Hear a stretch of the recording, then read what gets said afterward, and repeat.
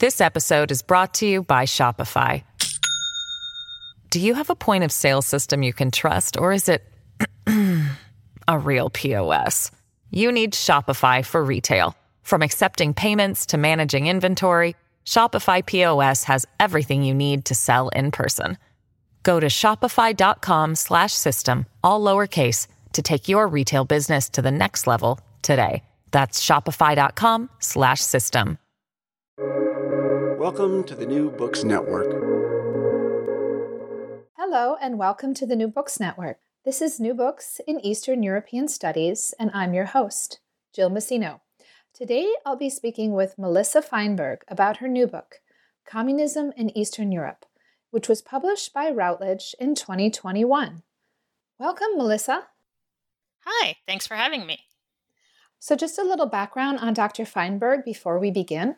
She is a professor of history at Rutgers University, New Brunswick, and author of Elusive Equality, Gender, Citizenship, and the Limits of Democracy in Czechoslovakia, which was published with the University of Pittsburgh Press in 2006, and Curtain of Lies, The Battle Over Truth in Stalinist Eastern Europe, which was published by Oxford University Press in 2017.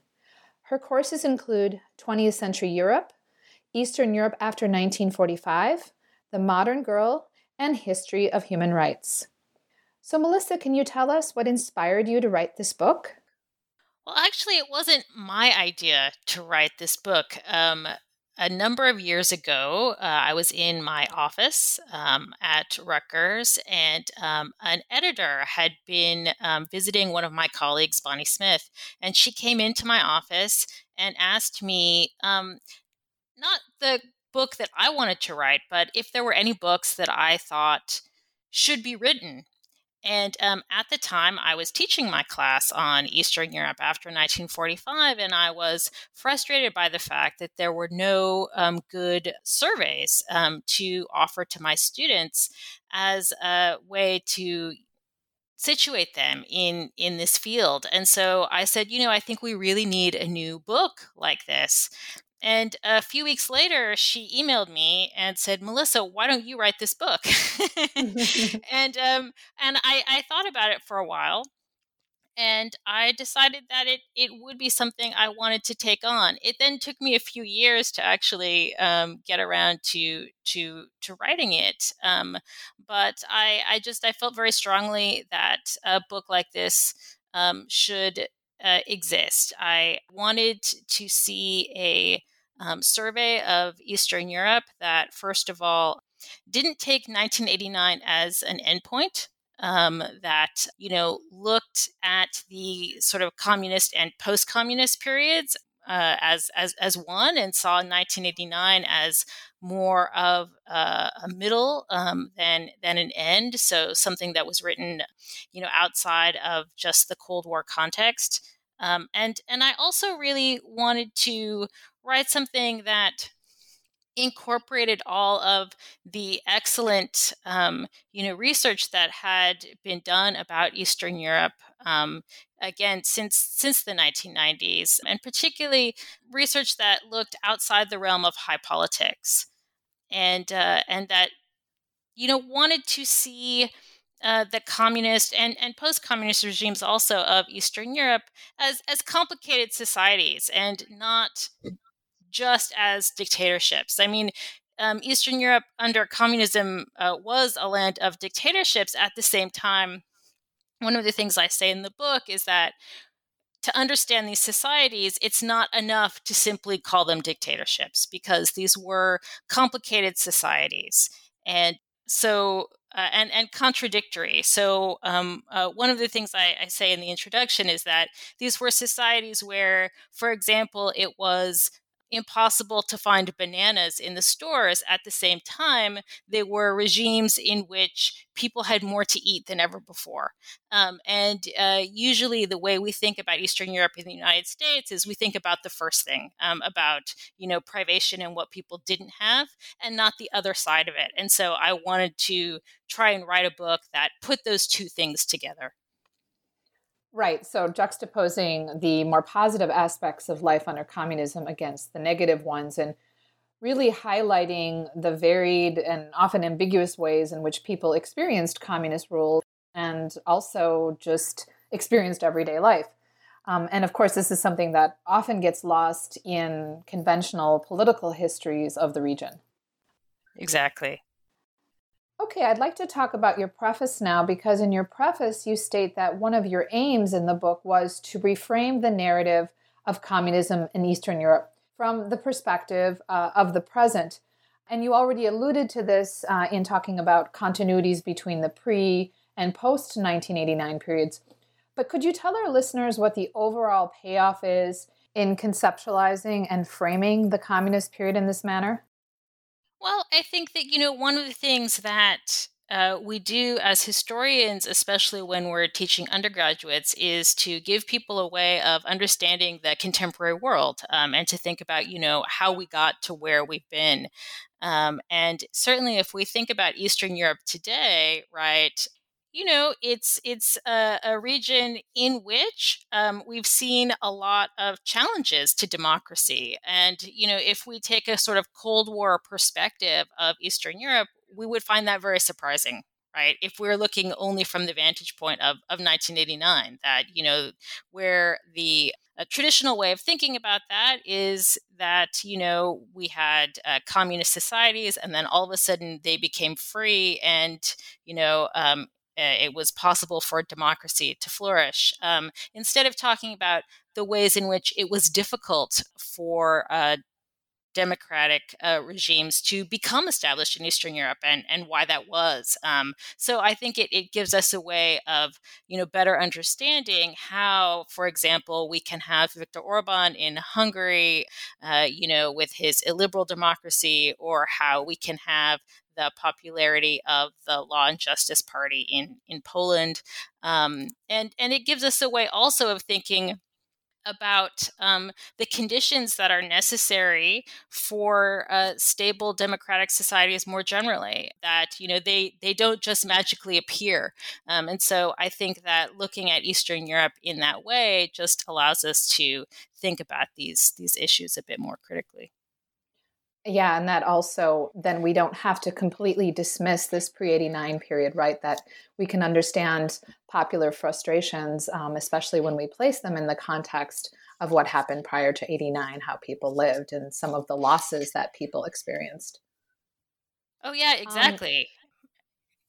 Okay, so before we dive into the establishment of these communist regimes and some of the policies and the way people experienced everyday life there, I was wondering if you could give our listeners a little background on Marx and Engels, dialectical materialism, and just the theory of history and society in which these regimes are based, at least officially, right? So the ideological basis for these regimes. Well, yeah, that's that's a pretty big question.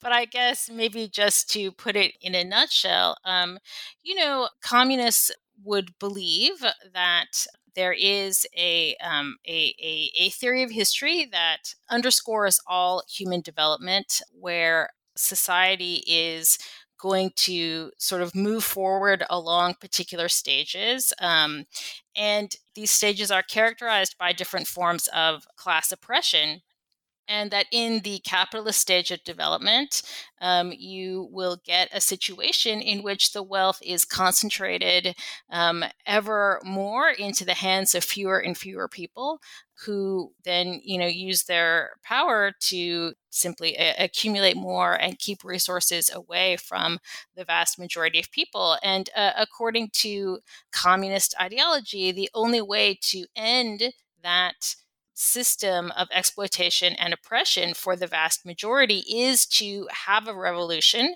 and that through this revolution, then the resources of society and the power structures will come into the hands of the people, so that communists see themselves as an inevitable stage of historical development, that eventually all societies will have to go through this. And so in that kind of worldview, communism is kind of the last stage of human development, and the one that will bring the best way of life for for everyone, really, not even just for the most people, but for everyone.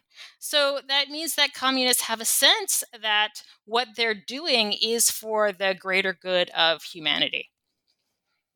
Right, and that it's historically inevitable, right? So Yeah. they are on the right side of history, but really the left side of history.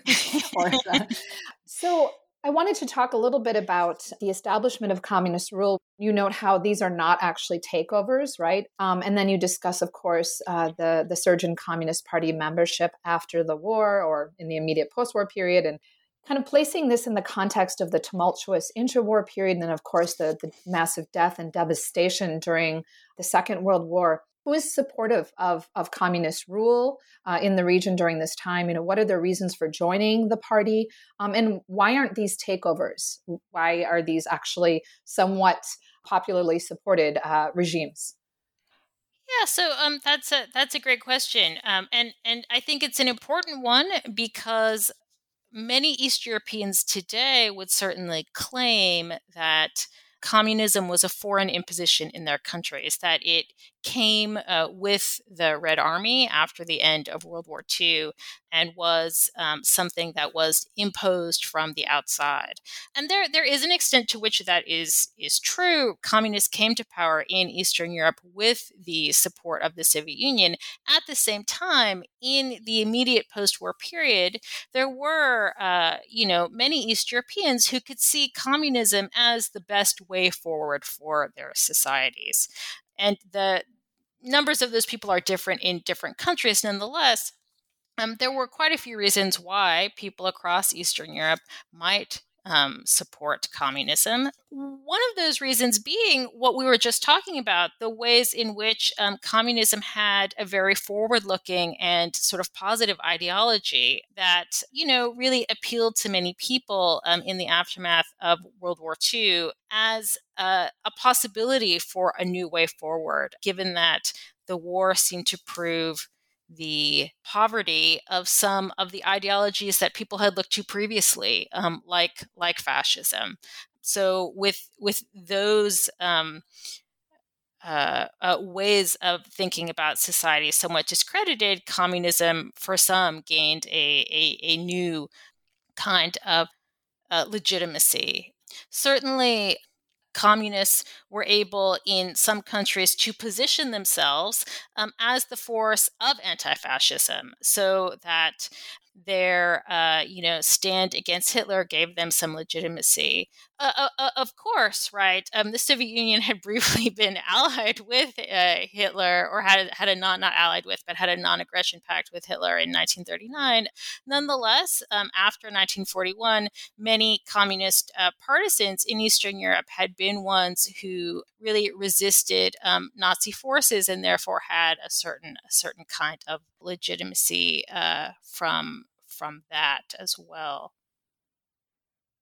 And then, of course, you have the individuals who just kind of want to save their skin. So maybe they were fascist sympathizers or even collaborators, but they want to make sure, again, they are on the right side of history. They become party members, right? Often ardent ones. Oh yeah, I mean, I wasn't thinking of that because I was thinking of positive reasons that people might want to support the communists, but certainly, again, as I mentioned, because it becomes clear that at the end of the war, the Soviets are the military power in the region. There are all kinds of reasons why people might want to be affiliated with the communists, just to make sure that as you said, they're on the right side of history. So you get a mix of people who are supporting communism, some people doing it out of self-interest, right, to try and pick the right side in whatever is going to be next, and some people doing it out of idealism, and this can cause real tensions, right, in between people, right, because where people maybe doubt the ideological commitment of others.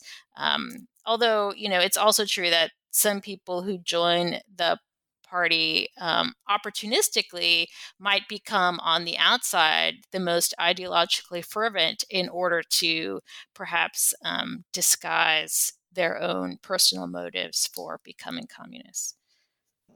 So, socialist rule in Eastern Europe is diverse both geographically and temporally, but I'd like to talk about this early Stalinist period. What does Stalinism look like in Eastern Europe? How was it different than the Stalinism that was implemented in the Soviet Union? And who was supportive of Stalinism? Who was resistant to it? And how did it shape everyday life more generally? Yeah, so after 1948, as the Cold War is heating up, communist regimes become established in Eastern Europe, and many of those regimes had initially gained support by telling people that they would find their own local ways towards communism. So, for example, Czechoslovak communists, promised that they would not, adopt the same policies that had been active in the Soviet Union, that they would have their own local Czechoslovak way towards creating a communist society. Um, Nonetheless, as the Cold War began heating up, that became untenable. The Soviets began to pressure East European communist leaders to, in fact, adopt policies that had been associated with the Soviet Union. And so we begin to see more of a similarity in the way in which communist governments operate throughout Eastern Europe. And this involved several things. First of all, a turn towards economic central planning and rapid industrialization. It involved the collectivization of agriculture. And it also involved a turn towards terror or increased oppression of those who were seen to be as opponents of the communist regime, and these could be people who were associated with other political parties, so political opposition. They could be people who were seen as class enemies, so people who had been part of the bourgeoisie or middle class before communist regimes were established, or a wide variety of other people who might be seen as possible enemies of the regime, including people who had ties with the West, who might be seen as somehow spying for Western interests. And in the environment of Stalinism, right, where there's a desire on the part of communists to make sure that everyone is on board with the turn towards socialism and to find any possible enemies of the regime, it becomes maybe a little more difficult to determine who is really supporting these regimes and who is not, because being open in your opposition would be more potentially dangerous. So I think this is a situation. So your question was, who might be supporting this turn to Stalinism? It becomes a little more difficult to say that. At the same time, I think this is nonetheless a period in which there are certainly people, especially young people, who are excited about the ways in which communist regimes have a potential to rebuild their war-torn societies in new ways. So that we certainly see, especially young people who in the early 1950s are very enthusiastic communists, because with the turn to a centrally planned economy, these are regimes that can really begin to, focus the economy on new kinds of rebuilding efforts. One example might be, the creation of new socialist cities, like the Polish steel town of Nowa Huta, which is a city outside of Krakow that's built around a huge steelworks, and thousands and thousands of young people stream to Nowa Huta looking for opportunity, for jobs, but also just for the possibility to build something positive, sort of on the ashes of the war. And so, in this way, we do see, some enthusiasm for communism. That was actually going to be my next question, because in chapter 2, you have a section entitled, "You Are the Ones to Dig the First Foundations, Industrialization and the Planned Economy." And in this section, you draw on some really wonderful stories, everyday life stories of individuals, men and women, who were involved in essentially building these socialist towns and cities, as well as the factories. So, can you talk a little bit more about the everyday experience of building socialism? Yeah, so I just feel like I should say, as a synthesis, the stories that I have in this book are, for the most part, not from my own research, but from that of others. So I feel like my process in this book was to, read a lot and like pick everyone's best stories and take them and use them. And for this, I used the work primarily of the historian Catherine LeBeau in her book Unfinished Utopia about Nova Huta. And, she writes about, mostly young men, although there were also young women coming from peasant villages to work building the new town of Nova Huta. And one of the examples she gives that I use in the book is of a young man who came from a very, very impoverished village. And he arrives to Nova Huta, and there he thinks he's going to work in a new city. And in fact, when he gets there, there is no city there. There is just muddy fields. And he realizes that he is one of the people who is then going to have to build the city. And for some people, that might seem like a big disappointment. For him, it really wasn't. And he sort of threw himself into this task. But also, because he came from such an impoverished background, he recalls that one of his first meals with the youth brigade he's assigned to, they have sausage, for dinner. And he says, it's the first time I remember becoming sick from overeating. And that is such a remarkable thing, because I think, our tendency is to think of communism in general, but these years in particular, the Stalinist years of the late 40s and early 50s, as being moments of deprivation. And they certainly were moments of deprivation for some people, but for others, it was in fact experienced very, very differently. And that was certainly the case for some of these young Polish men and women who went to, build the town of Nova Huta.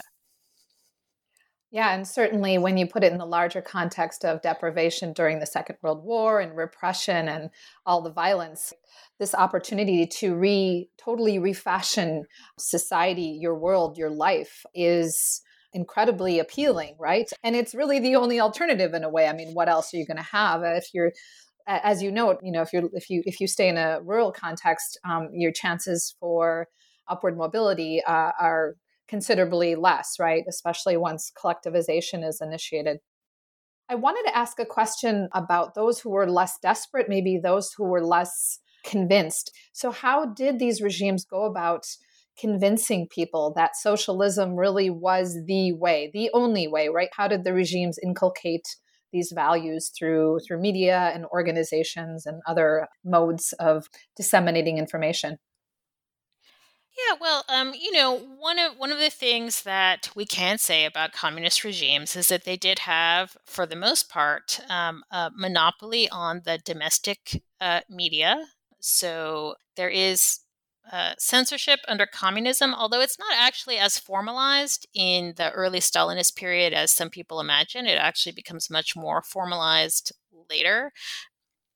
But because of this, with communist sympathizers for the most part in charge of, newspapers, radio, and other forms of public media, there are many ways to kind of get your message out.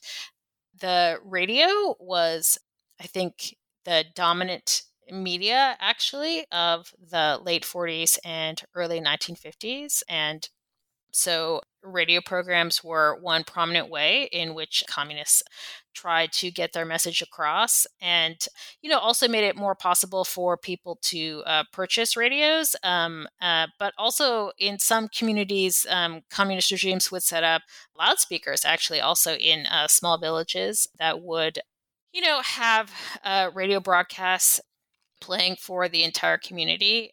In some workplaces, for example, they also played radio broadcasts while people worked. And there were also, in addition to radio programs, films and other forms of popular media designed to promote a communist worldview.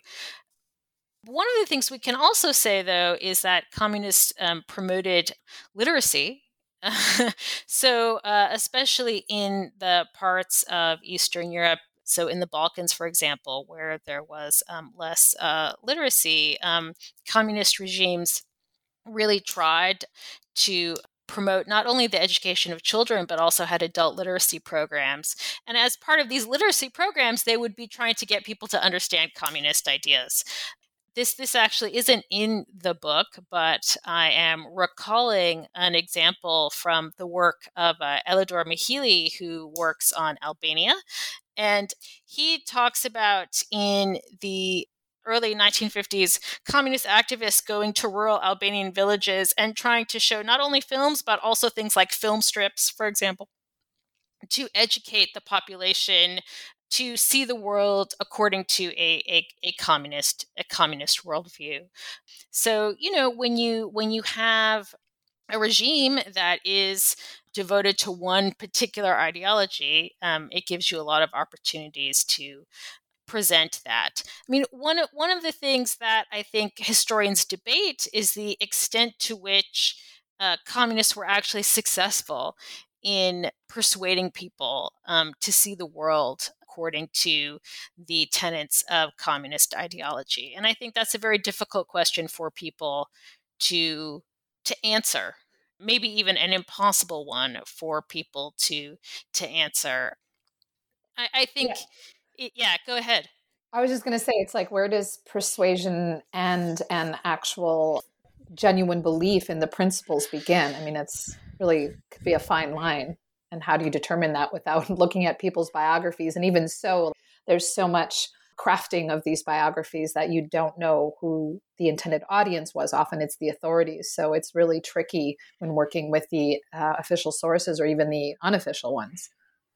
Oh yeah, and in fact, even when you said even the unofficial ones, right? If we have interviews with people who have left Eastern Europe, right, as opponents and fled to the West, those people tell their stories, but they're then also, crafting their stories for a different kind of audience, an anti-communist audience. So, they're going to present themselves in ways in that instance that would emphasize their resistance to communism, whereas if they were at home, they might present themselves very differently. So I think this is one of the questions that historians in general really wrestle with in thinking about communist regimes. Although I would say it's an issue for all regimes, right? But certainly one that historians of Eastern Europe have particularly had to confront. Right, certainly, if we're talking about a one-party system in which surveillance is quite active, and anything that's found that is anti-regime, on your person or in your home, could land you in jail or at least marginalize you in some way. I actually wanted to continue on this topic of persuasion and kind of the relationship between persuasion and coercion. Maybe you could talk a little bit about that with respect to collectivization of agriculture, because of course we're talking about societies that are highly agrarian. Just like under Stalin, the aim was to modernize agriculture and free up all these peasants for factory work, right? To basically turn these peasants into laborers. So how did collectivization function on the ground? Yeah, so that's a great question. And I will say here that my thinking has really been influenced by the work of Catherine Verdery and Gail Kligman and their sort of team of researchers about collectivization in Romania, which is, I think, really one of the best things in English that's been written about collectivization in Eastern Europe. And work like theirs, I think, shows that there were a wide variety of means that communists used to try and persuade peasants that it would be in their interest to join collectives. I think it's one of the interesting things about the communist approach to the countryside, that they were very invested in getting peasants to agree to join collective farms. In other words, the state wasn't simply going to take over the land and throw people off of it. Instead, right, peasants were pressured to volunteer, in the sense that you can be pressured to volunteer, which is of course a contradiction, right? To join collective farms, right? To pool their lands together and work them cooperatively. And there is clearly an economic rationale behind this, a way of creating more efficient agriculture, and as you said, to sort of free up labor from the countryside to man the factories that regimes are trying to build elsewhere. Nonetheless, this is a sort of indeed a top-down operation, but it's one that is also in some ways motored by a form of consent, which, it wouldn't have to be that way, but yet it is, right? So communist activists in the countryside need to convince people to consent.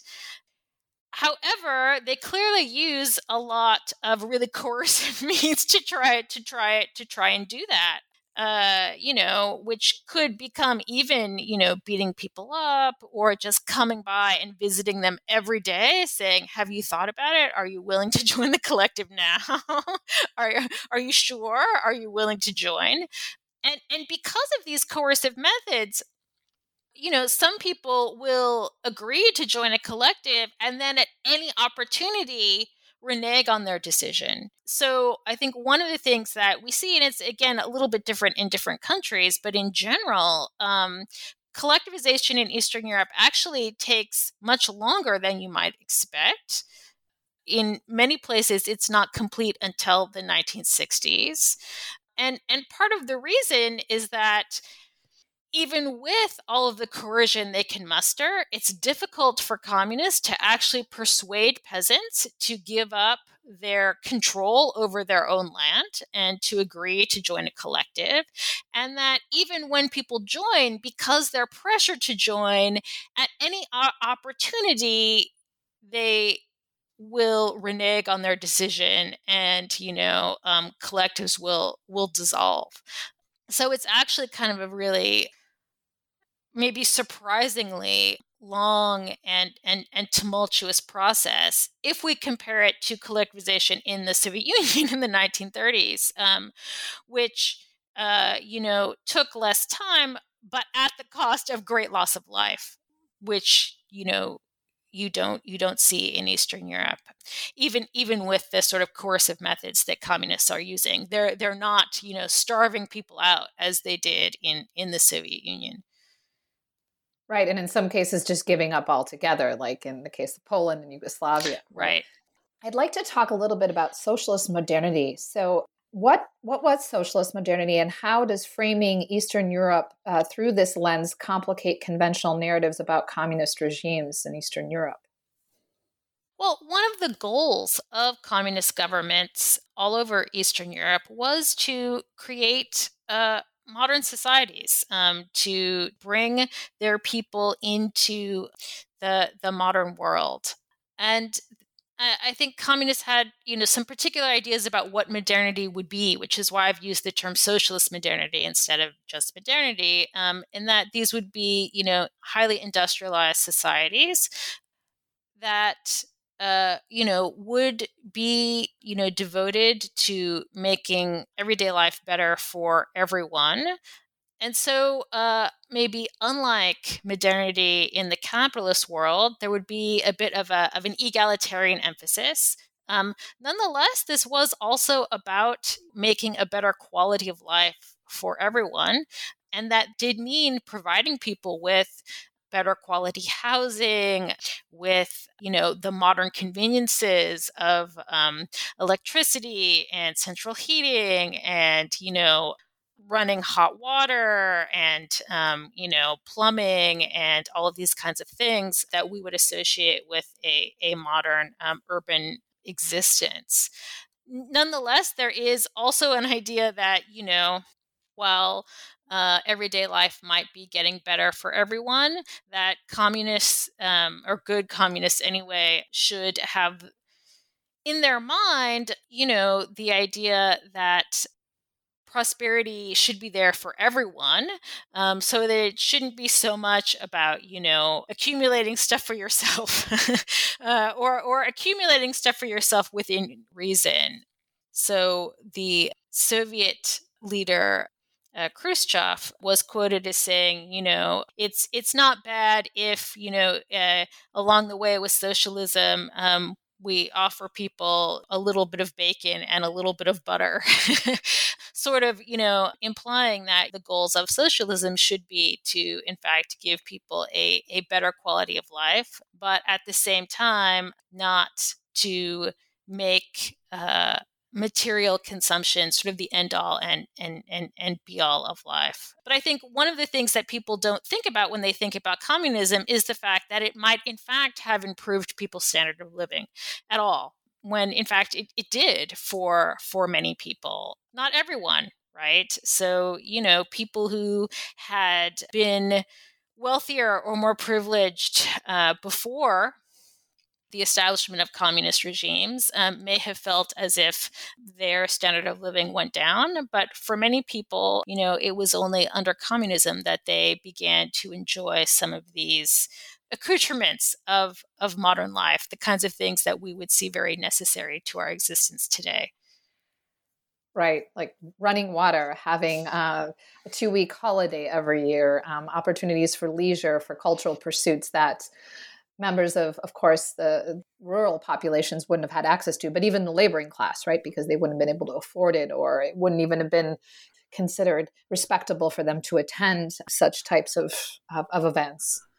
I was going to ask a little more about consumerism, but I want to actually make sure we have enough time here. And I wanted to talk a little bit about agency and also the intentions of communist leaders. So, there's this conventional belief that ordinary people in Eastern Europe lacked agency, that they were passive, and that the communist leadership ruled in a very dictatorial, self-interested manner. But of course, both of us are scholars of the region, and we know it's more complicated than this. So could you offer an example or two that presents a different portrait of the leadership and ordinary individuals? So where we see this agency playing out among ordinary individuals, but also where you see leadership that is not just self-interested. Oh yeah. So, and I think your question brings up a number of important things. One in which we often talk about communist states as if they're kind of faceless entities, right? And even in this conversation, I've used the word regime, which kind of implies a state that runs on its own motor. But of course, right, states are nothing but people people with their own interests and contradictions. And communist regimes also change over time, right, and are not necessarily only interested in their own perpetuation. I mean, clearly, one example that comes to mind with that is the Czechoslovak reform movement of 1968, when reformers within the Communist Party were convinced that it was time for socialist Czechoslovakia to become more democratic. So, according to them, communism had needed to be less democratic in its first years in order to become established. But by the mid to late 1960s, it had done so. It didn't face the same threats from outside, and so they wanted to create a more democratic form of socialism, which they felt was appropriate to their country's stage of development. They were ultimately not able to do that because it threatened their socialist neighbors and the Soviet Union, who thought they were going too far, and they were forced to roll back those reforms. But there are quite a number of instances of people within communist parties who wanted to make different kinds of change because they thought it was the right thing to do, not because it was going to further their own power. And at the same time, the other half of your question was about the agency of ordinary people. And I think that's also something that is really important. Communist regimes were definitely dictatorships. At the same time, they did have to respond to pressure from their populations at various moments. And in fact, many communist leaders were responsive to those pressures because they saw themselves as responsible to the people, and especially to workers. And we could take, for example, the case of Poland, where in the 1970s, Polish workers or students or various combinations thereof take to the streets at various moments to protest government policies. And their leaders, for the most part, give in. This happens in 1970. It happens in 1976. It happens again in 1980 when we get the establishment of the Solidarity Trade Union and the larger Solidarity movement. These are all examples of, ordinary people deciding that they need to take to the streets to tell their communist leaders, to, in this case, it's about, initially rolling back price hikes on the price of meat and things like that. But these are ways in which ordinary people are making their interests quite well known, and forcing their governments to moderate or change their decisions based upon popular opinion. This episode is brought to you by Shopify. Do you have a point of sale system you can trust, or is it a real POS? You need Shopify for retail. From accepting payments to managing inventory, Shopify POS has everything you need to sell in person. Go to shopify.com/system, all lowercase, to take your retail business to the next level today. That's shopify.com/system. Right. And then the regimes also have to contend with this younger generation, right? They were born in the 40s and 50s and they're coming of age and they have different expectations than their parents. Of course, there's, they often have access to information about the West, certainly the music and fashions of the West. And so you also discuss in your book ways in which the regime has to offer them some of these opportunities for cultural engagement or consumer opportunities, right? So that they can secure some sense of legitimacy from this new generation that is not willing to sacrifice. Yeah, I mean, that's definitely the story of late socialism, right? Communists have come to power saying that part of their job is to create a better quality of life for people, and they find themselves really, really held to that, right?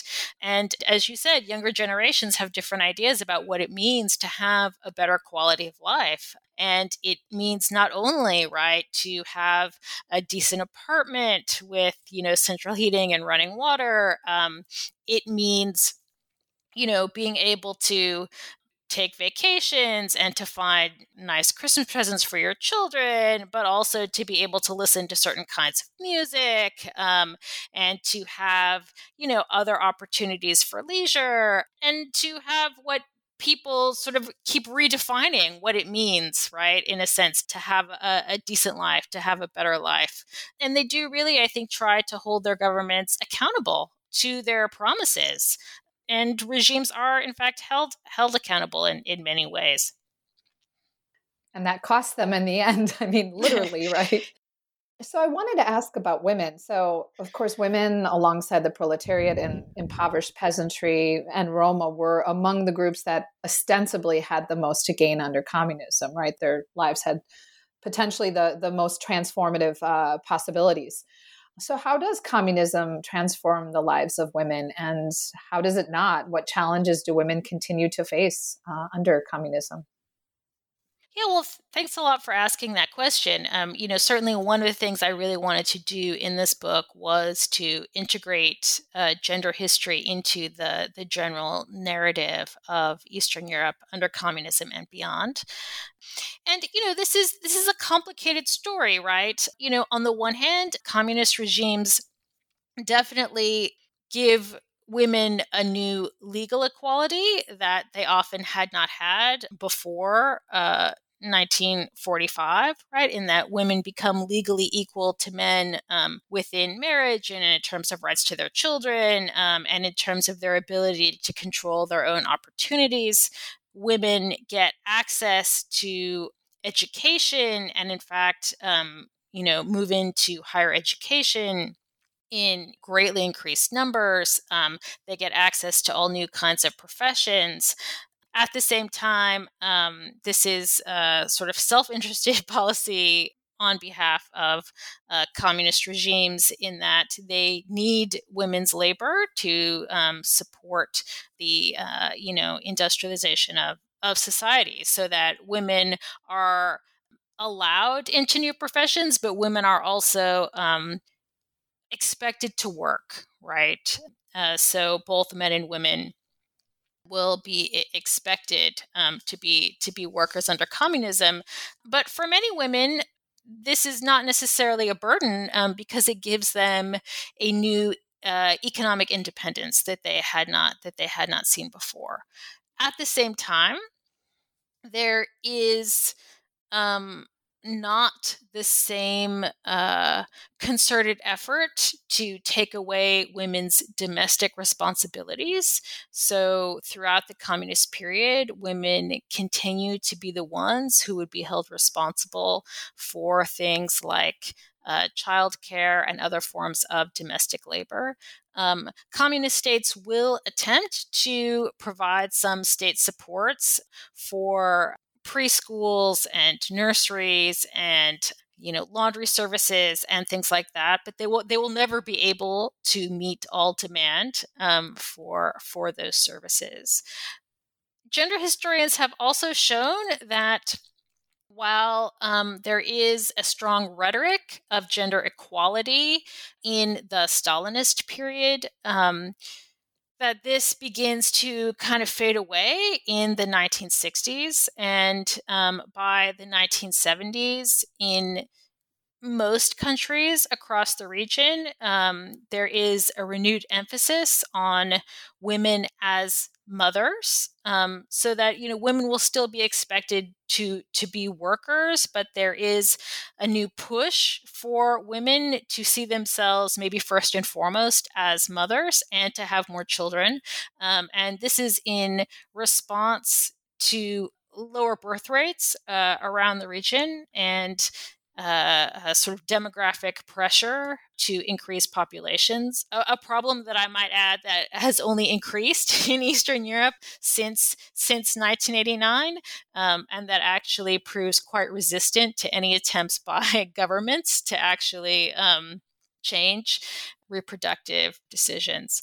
So, I would say that it's kind of a mixed bag, right? Communism does not simply make women equal or take away the ways in which women might face discrimination in their lives or some of the gendered responsibilities that are placed on women. Nonetheless, it does give many women more independence than they had ever had before. What about the issue of sexual minorities, so LGBTQ individuals and regime openness and tolerance? Yeah, so it is under communism that legal restrictions or prohibitions on homosexuality are taken away in much of Eastern Europe. So outside of Poland, homosexual acts were often illegal around the region, and that changes in most places in the 1960s, which could certainly be seen as an advance. At the same time, there is little public acceptance of homosexuality under communism. So while gay people might no longer face, criminal prosecution for, engaging in homosexual relationships, nonetheless, they don't necessarily find much of a wider social acceptance. And that is something that actually remains an issue in Eastern Europe.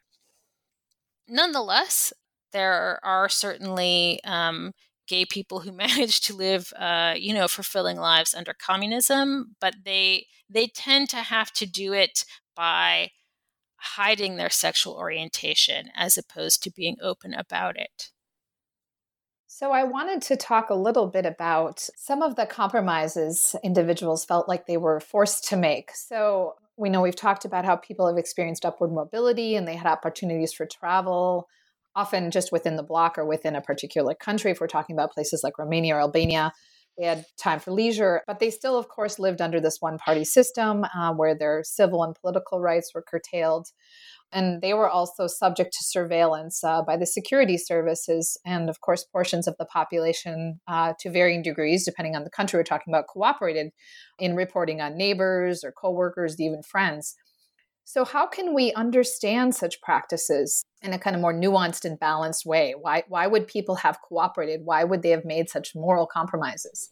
Well, there are all kinds of reasons that people may have cooperated with communist regimes. I mean, in the examples you point out with people, in fact, cooperating with the secret police, that's a sort of extreme example. Many people do that out of fear, for their own situation, because they are afraid that either they or their children or spouses will suffer consequences if they don't agree to cooperate with the secret police. Although there are some people who cooperate with the secret police because they believe in what they're doing and they're ideologically motivated.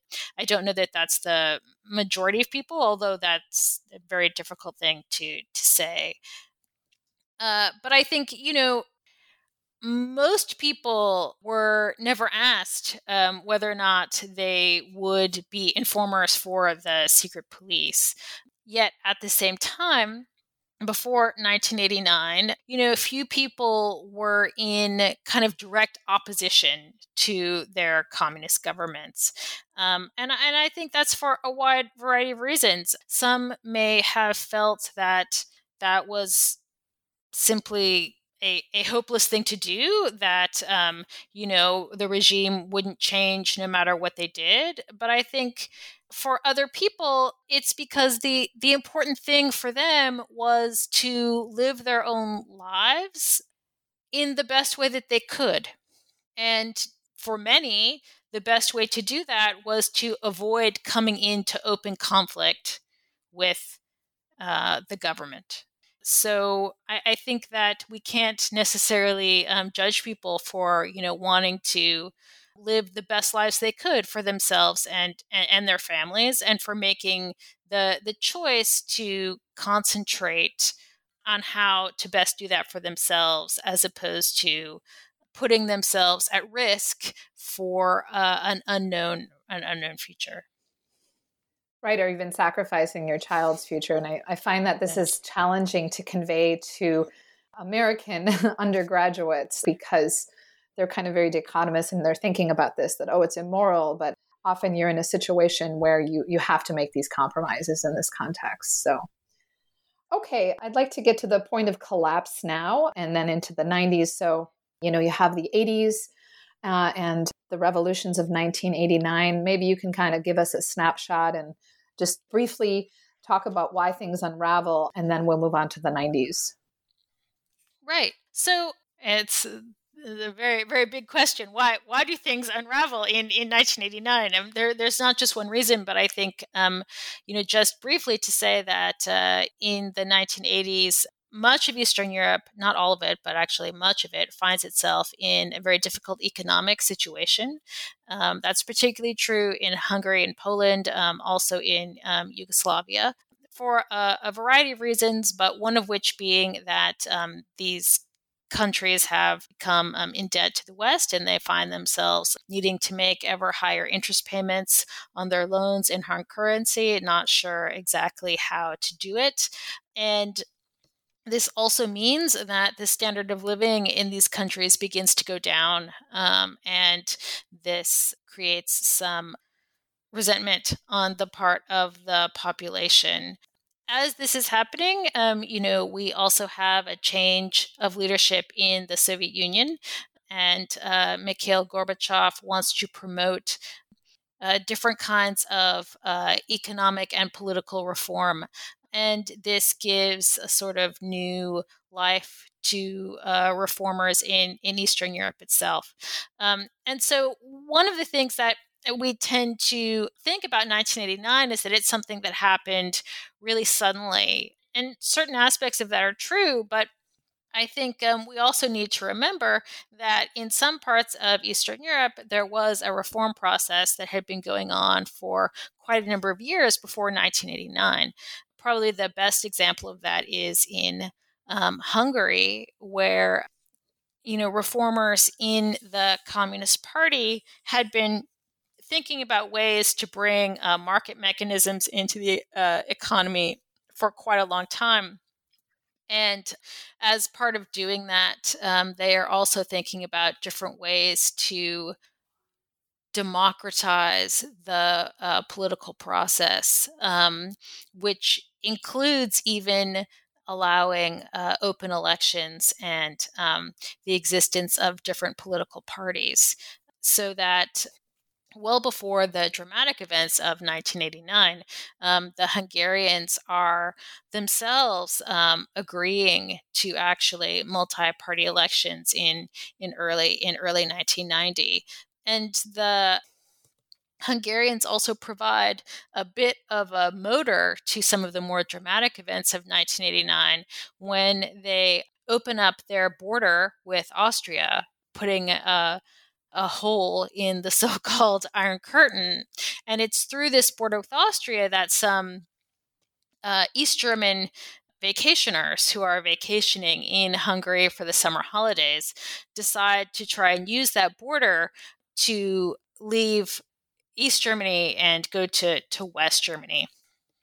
And this becomes a stream of people trying to leave East Germany, and they're trying to leave East Germany because they've become very dissatisfied with the East German government, because it has been resistant to reform. So where the Hungarian government has been, trying a wide variety of things to change its economic situation and to pluralize its politics, the East German government has not been doing that at all and been quite resistant to it. So East Germans start to, in essence, kind of vote with their feet, and this exodus begins to happen in the summer of 1989, which then, begins to spark demonstrations later that fall within East Germany itself.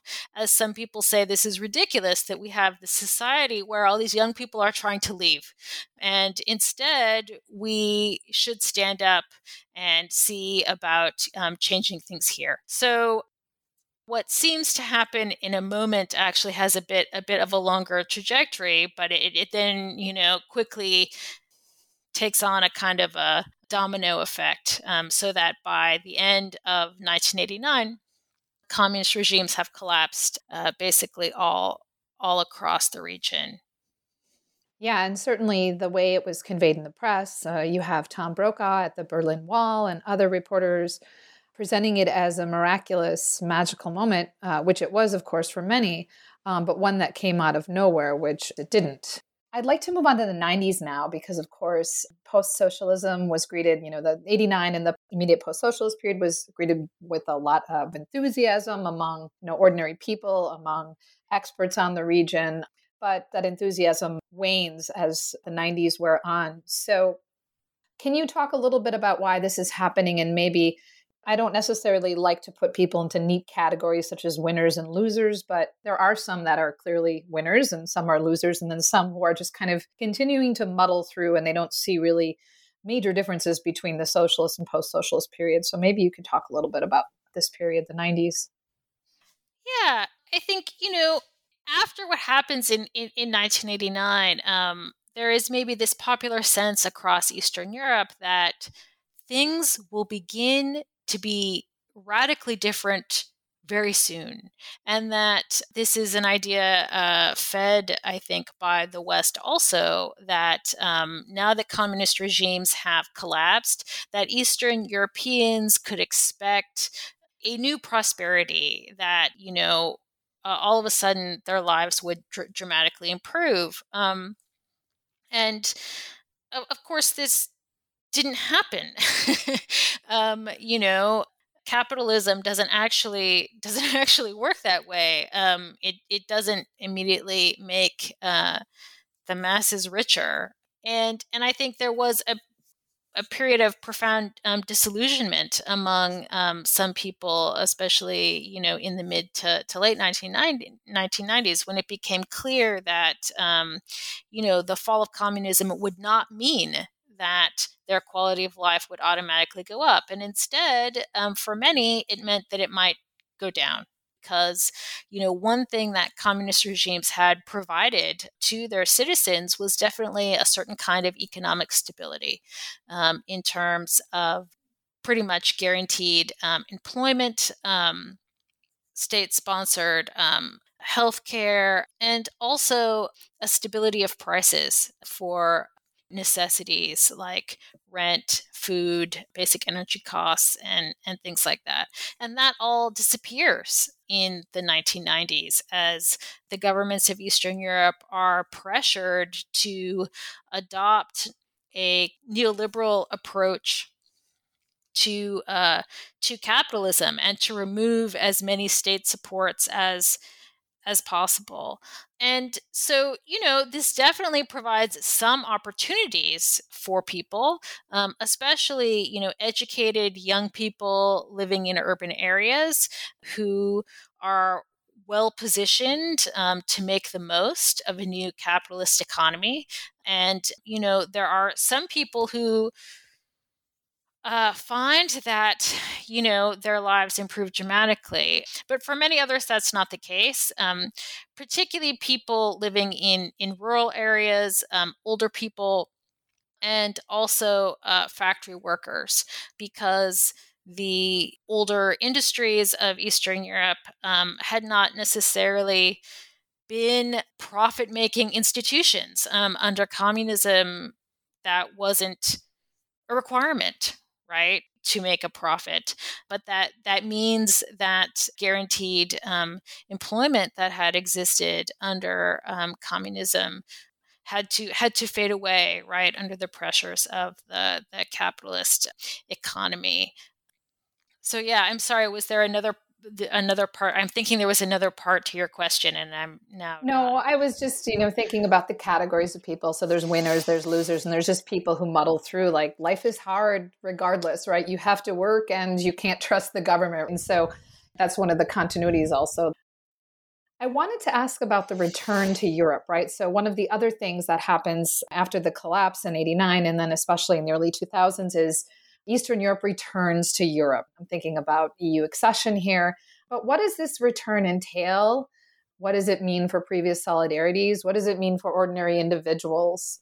I think it's also one of these great promises, right? The return to Europe, but there's also been recently a lot of kind of questioning of this, what this means.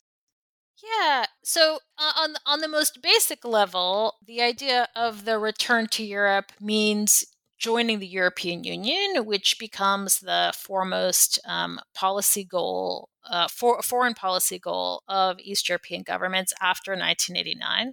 And in order to join the European Union, East European countries will, need to actually radically change some of their legal systems to meet a lot of economic benchmarks, which add to some of the economic dislocation that we were just talking about.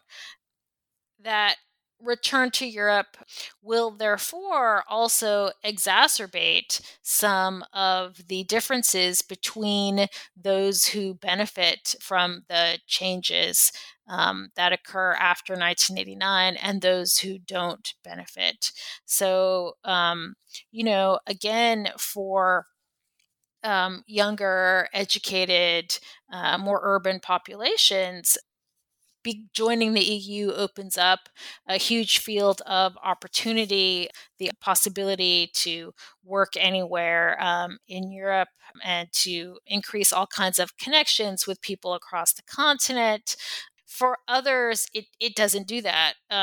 It does definitely open up possibilities for work for manual laborers as well as for educated professionals. But this also then just contributes to drain of workers away from Eastern Europe itself, which has an even worse effect on some of the people who are left behind, right, who aren't as mobile. But the return to Europe moves beyond just the fact of joining the EU because it's also associated with a different kind of orientation. So, and this is something I allude to in the book, but maybe don't talk about as much as I might have liked to. But under socialism, right, it's not as if Eastern Europe was cut off from the rest of the world. Under socialism, Eastern Europe had lots of connections to different parts of the world, including many countries in the global south who were supportive of socialism.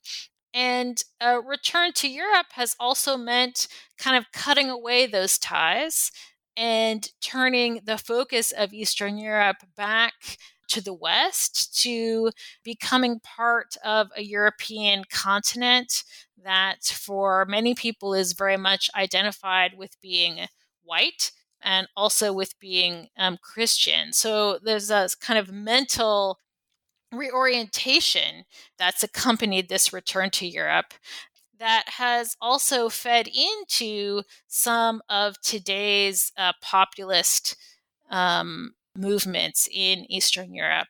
So certainly in Hungary, for example, the Fidesz government has become a really big voice in the idea of a white Christian Europe that needs to defend itself against possible, the way the Orban regime would put it, is more like invaders coming from Asia and Africa, which they largely figure as being Muslim and therefore outsiders. So the idea of the return to Europe has these other aspects as well. Right. So negative connotations as well. And of course, it's not only Eastern European leaders that are espousing populist discourses. And actually, my final question was in relation to populism and to a period that scholars of the region are increasingly identifying as a major turning point for Eastern Europe. So the global financial crisis of 2008 and the resultant rise of populism. So where do we see populists gaining traction in Eastern Europe? You mentioned Hungary and Poland, but can you provide some other examples? And also, how are populists consolidating power? And what is the impact on daily life? You mentioned the promotion of an exclusionary notion of the nation and of faith, but can you talk a little bit about how populism is affecting daily life, especially for minorities, be they ethnic minorities or sexual minorities? Yeah, well, we've seen populist parties gain power in Hungary and in Poland, also in the Czech Republic, although the populist leader there, Babiš, is a little bit different from Orban or the Law and Justice Party in Poland. Nonetheless, he was a populist leader, but there have also, and also in Slovenia and other places, there have been a lot of support for right-leaning populist parties since 2008. And the support for these parties has often come from the people who were most disadvantaged after 1989. So the people who were disappointed by the changes that took place as part of the turn away from communism, which is in a way quite ironic because, Eastern Europe's contemporary populist parties generally present themselves as being very strongly anti-communist. So they also reject the communist past. Nonetheless, the biggest core of their supporters is people who have felt pushed aside since the events of 1989, and to feel either economically disadvantaged or culturally disadvantaged. And so it's those groups that have provided the real motors of support for populists across the region. And that's one kind of interesting thing about these movements, which is that they see themselves as a reaction against neoliberal European elites. So the people who basically benefited from the changes of the 1990s. And part of this is these populist movements often cast the ideas about gender equality or equality for LGBTQ people as being outside in positions of a kind of neoliberal EU that are against traditional kind of local values. So in the past few years, there has been a real push for what we could call an anti-gender movement and an anti-LGBT movement in Eastern Europe.